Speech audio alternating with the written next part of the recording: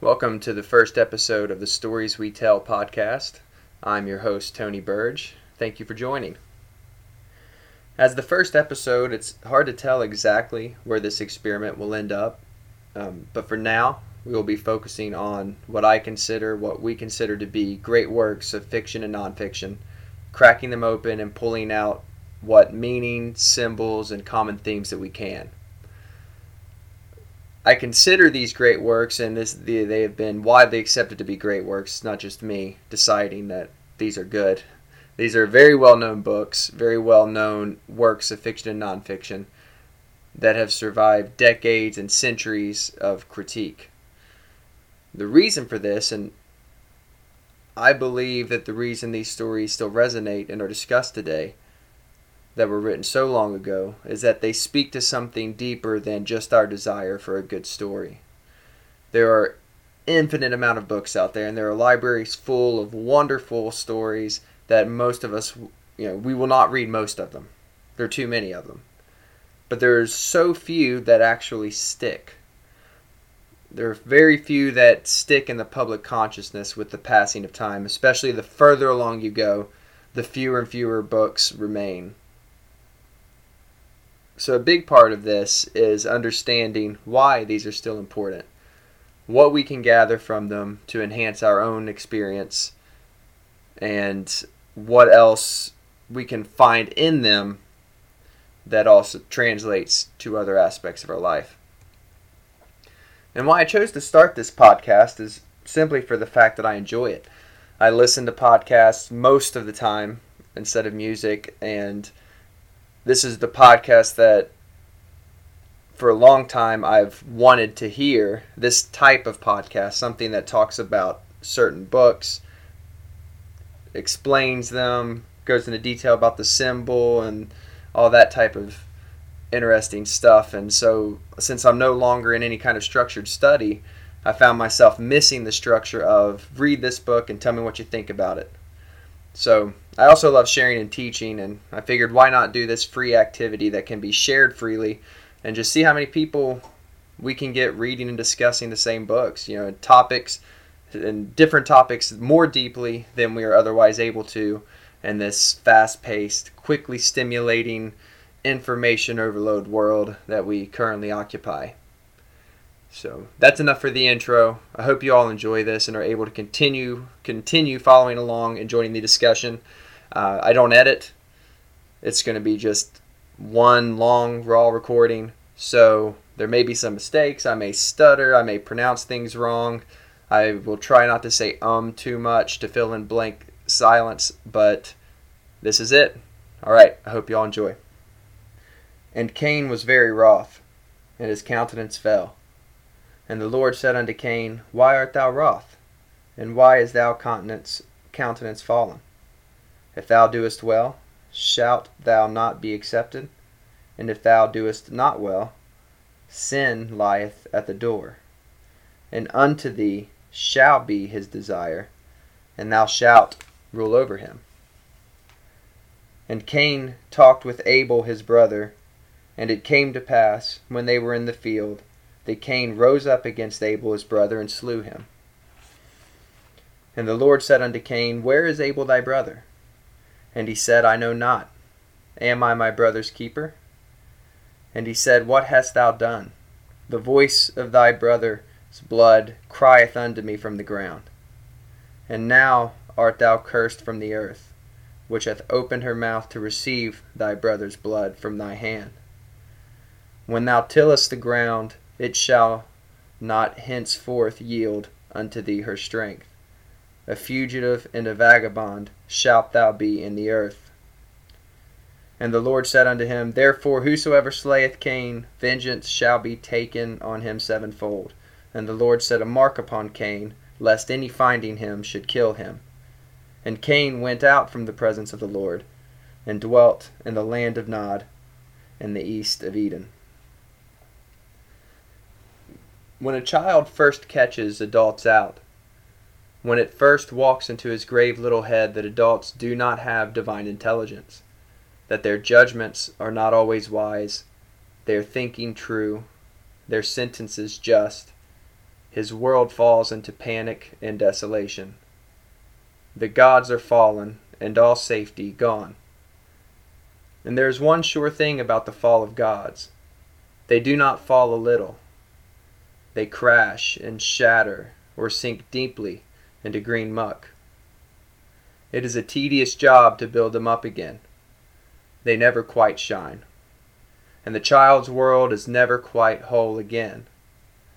It is an aching kind of growing. Adam found his father out. It wasn't that his father had changed, but that some new quality came to Adam. He had always hated the discipline, as every normal animal does, but it was just and true and inevitable as the measles. Not to be denied or cursed, only to be hated. And then, it was very fast, almost a click in the brain. Adam knew that, for him at least, his father's methods had no reference to anything in the world but his father. The techniques and training were not designed for the boys at all, but only to make Cyrus a great man.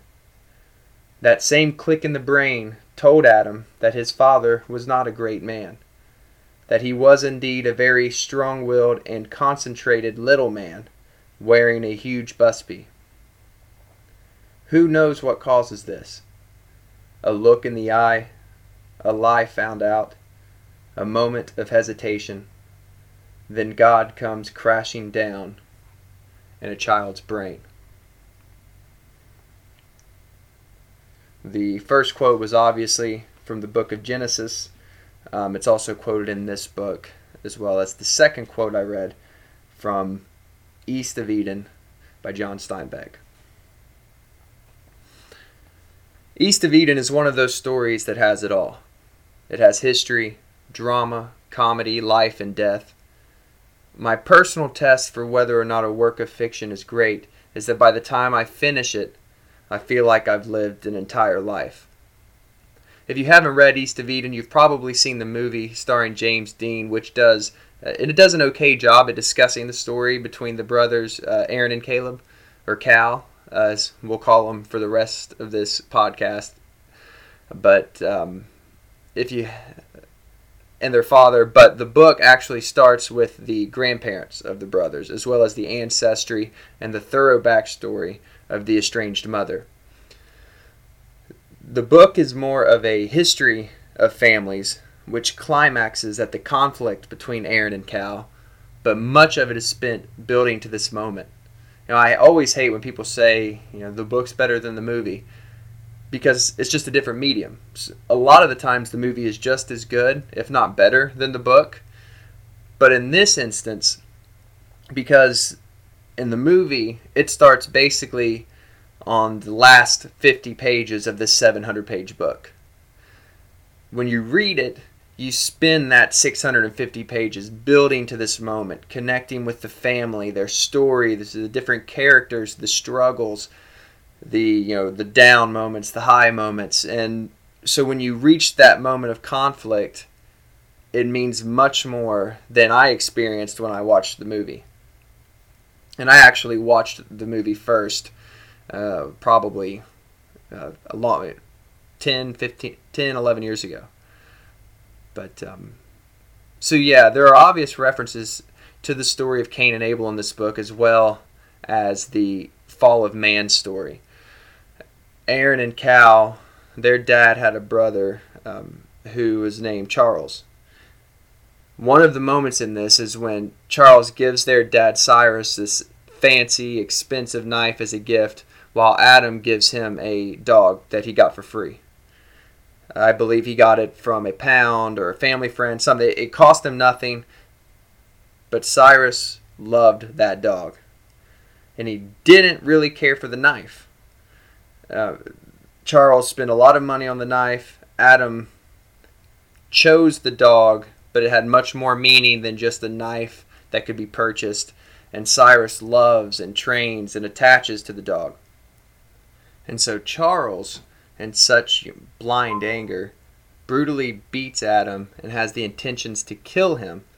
But luckily, Adam is able to hide because Charles beats him up, goes to find a weapon, comes back with a weapon. It's nighttime. Adam is able to hide in a creek. So Charles looks for him for a little bit, gets mad that he can't find him, and gives up, goes to a brothel, and basically forgets that he tried to kill him in the first place, because when they see each other again, it's like, oh, hey, bro, what's up?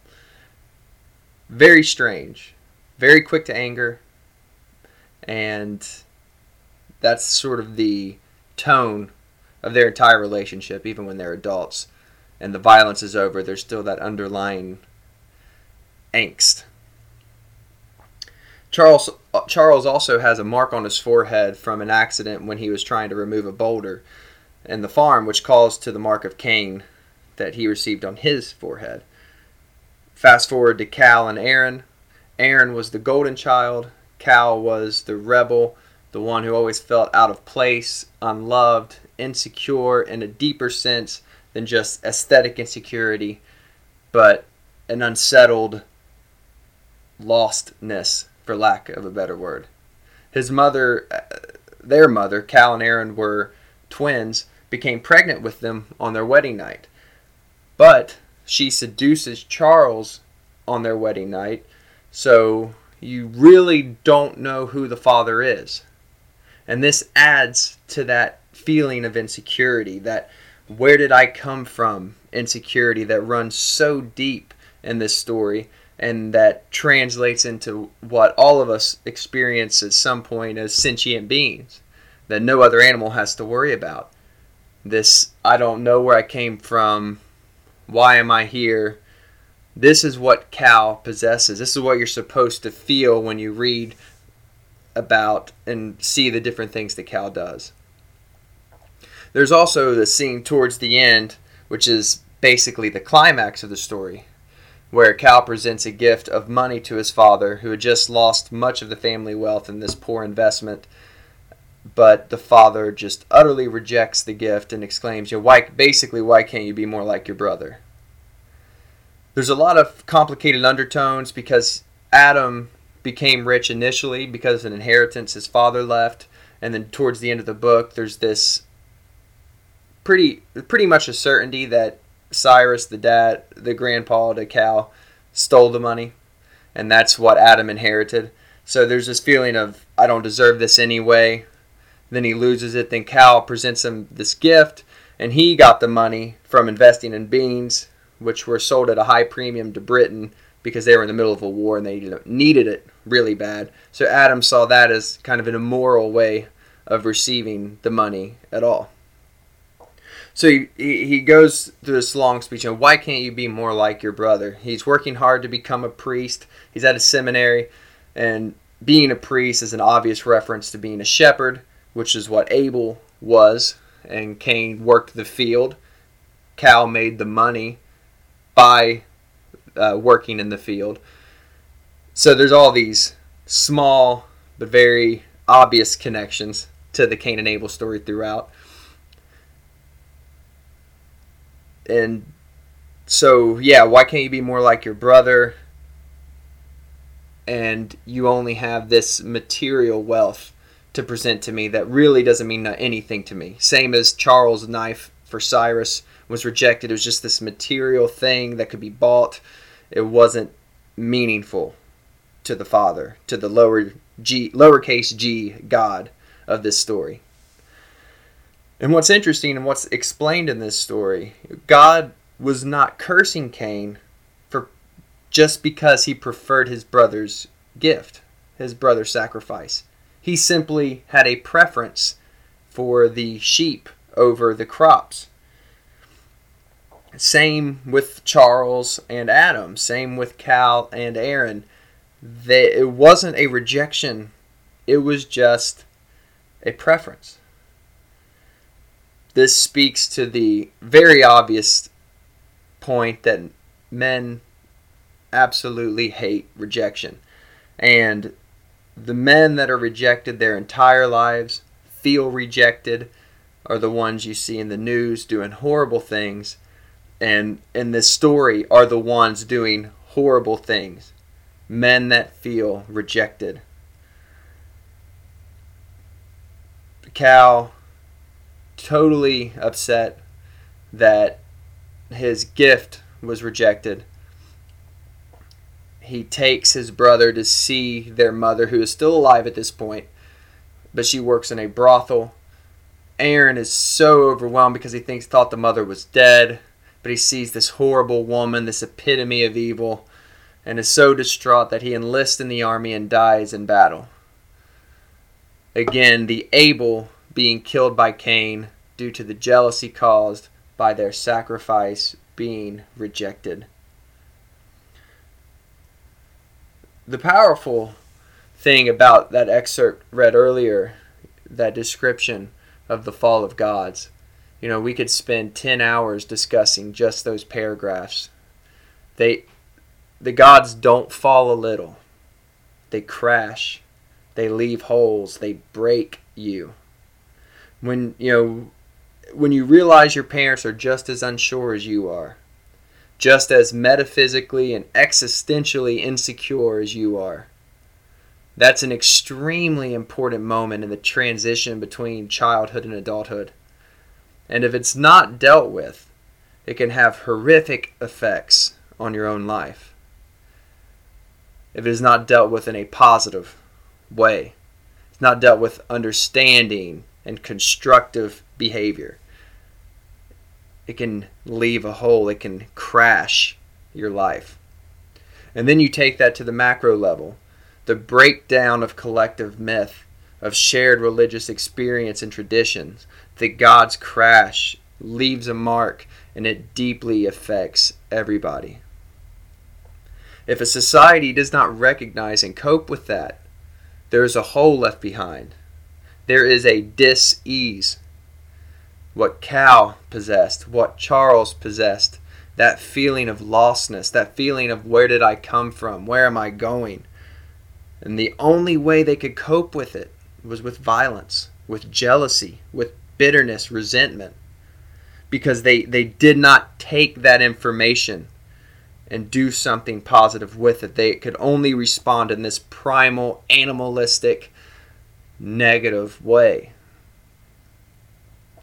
They took the rejection of their gift as a rejection of their person, as a rejection of themselves. And we all do it. If someone doesn't like something that you worked to do, even if you didn't work necessarily very hard for it, right? Especially if you worked very hard on it. But even if you really didn't work that hard on it, and you thought they should like it, and they don't, it hurts. Everybody feels it. Some cope with it better. Some feel it and then do something constructive with it. Some react a lot more dramatically in the negative way. But we all do it. And, someone listens to this podcast and they say, man, I hated it. I hate the way your voice sounds. I hate the books you choose, all that stuff. I mean, I wouldn't respond outwardly, but I would feel it. And Steinbeck, the writer, was an author. He knew more than anyone. Authors notoriously deal with rejection. Probably the same for actors and any type of entertainment.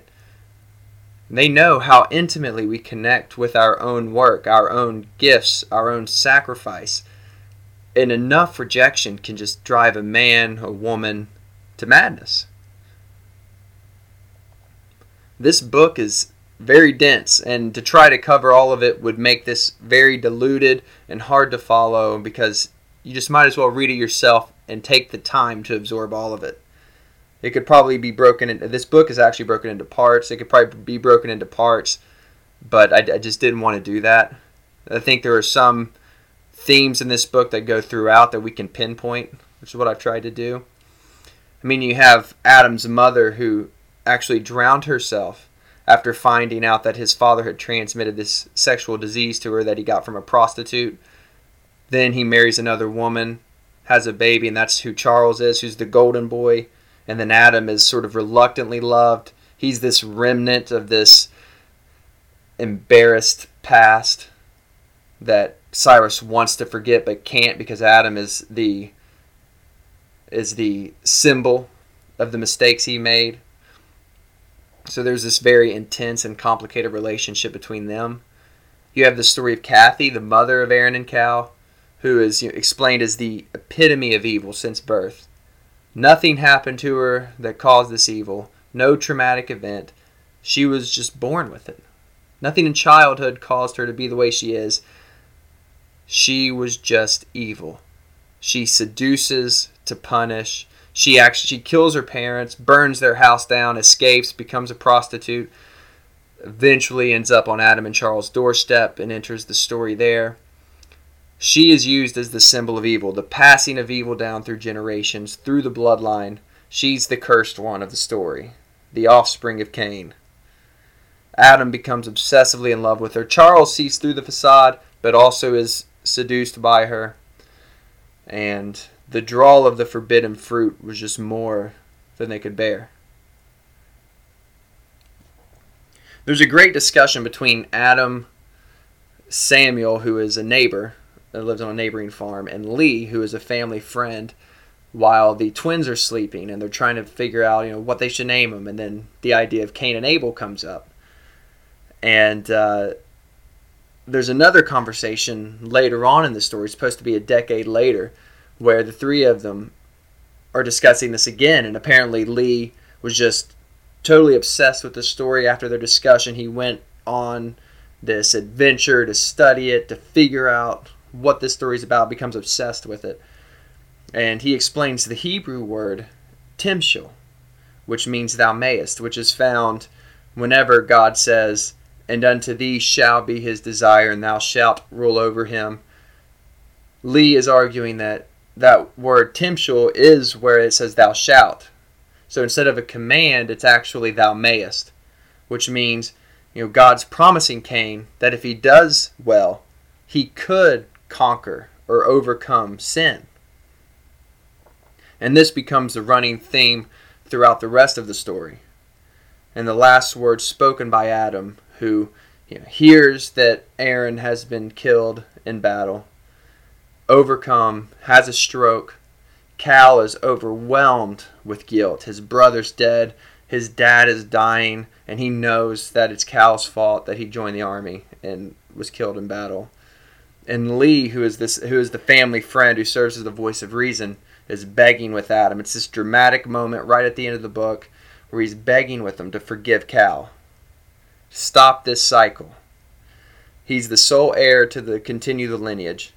So if you don't forgive him and this curse is continued, it'll pass on to his children and it'll probably keep going unless you break it now.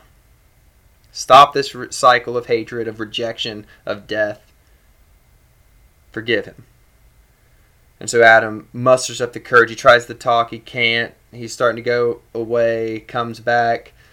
And he finally whispers the word timshel, which they discussed earlier, which is to mean forgiveness of Cal. And that he has the freedom to decide to break this cycle, as Cain had that freedom to do well, to break this cycle of rejection. So this story deals heavily with the existence and the cycle of evil through family relationships, as well as the belief that we have free will and that cycles can indeed be broken. It can end. We do have free will to an extent.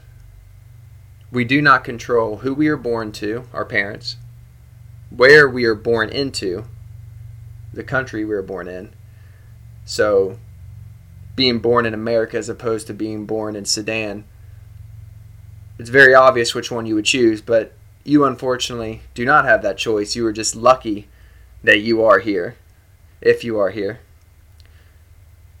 We don't choose how we are raised and with what opportunities are presented to us. So you see, this is a huge gap in that free will belief. We do have free will up to the point that we have the freedom to will it. But up to most of us, the age of 17, 18, life is chosen mostly for us. From conception to adulthood. We don't have much choice until that point, which leaves a huge gap that we are not choosing. Cal did not choose to be born. He didn't choose to be the lesser of the two brothers in terms of intelligence, of likability, and strength. He used what he thought was important, what he had, the material, the crop, as Cain did, but was rejected. The freedom came in the end, and that he can choose what to do with that rejection, and that it doesn't have to be destructive. The rejection does not have to be negative. It can be constructive. He can offer life his own sheep. It doesn't have to be the same as the same one his brother offered, but he can change what he believes to be important, the material, the surface, and give his own version of an acceptable sacrifice in life. And that's what we're left with in this story, East of Eden, and in life in general. Not all of our sacrifices look the same. Not all of us have the same abilities or strengths. But we can offer something meaningful. We can offer a worthy sacrifice. But it requires a shift in what we think is important. Not envying another's flock, to continue the long drawn out metaphor, but taking care of and nurturing our own. That's what we are left with the East of Eden. One of my favorite top 10 books of all time. Thank you again for joining. I apologize if there's some audio issues, if I pronounced things wrong, stuttered a little bit. This is the first one. They can only get better, but there's only one way to get better, and that's to keep pumping these out. So I appreciate it if you listen all the way to the end. I would love some feedback. I'd like to know what everyone thinks. Even what you think about the story. What interpretations do you have? What parts of the story stood out to you? Because that's one thing that's interesting to me, is that depending on your life experience, different things will appear important to you. So what stuck out to me might be very different than what sticks out to you. So share that. Let me know what you think. Read this book. Next week, or probably the week after, we'll have another book ready to go over, talk about, discuss. So I look forward to continuing these. Appreciate you all for joining. This has been the Stories We Tell podcast. Thanks.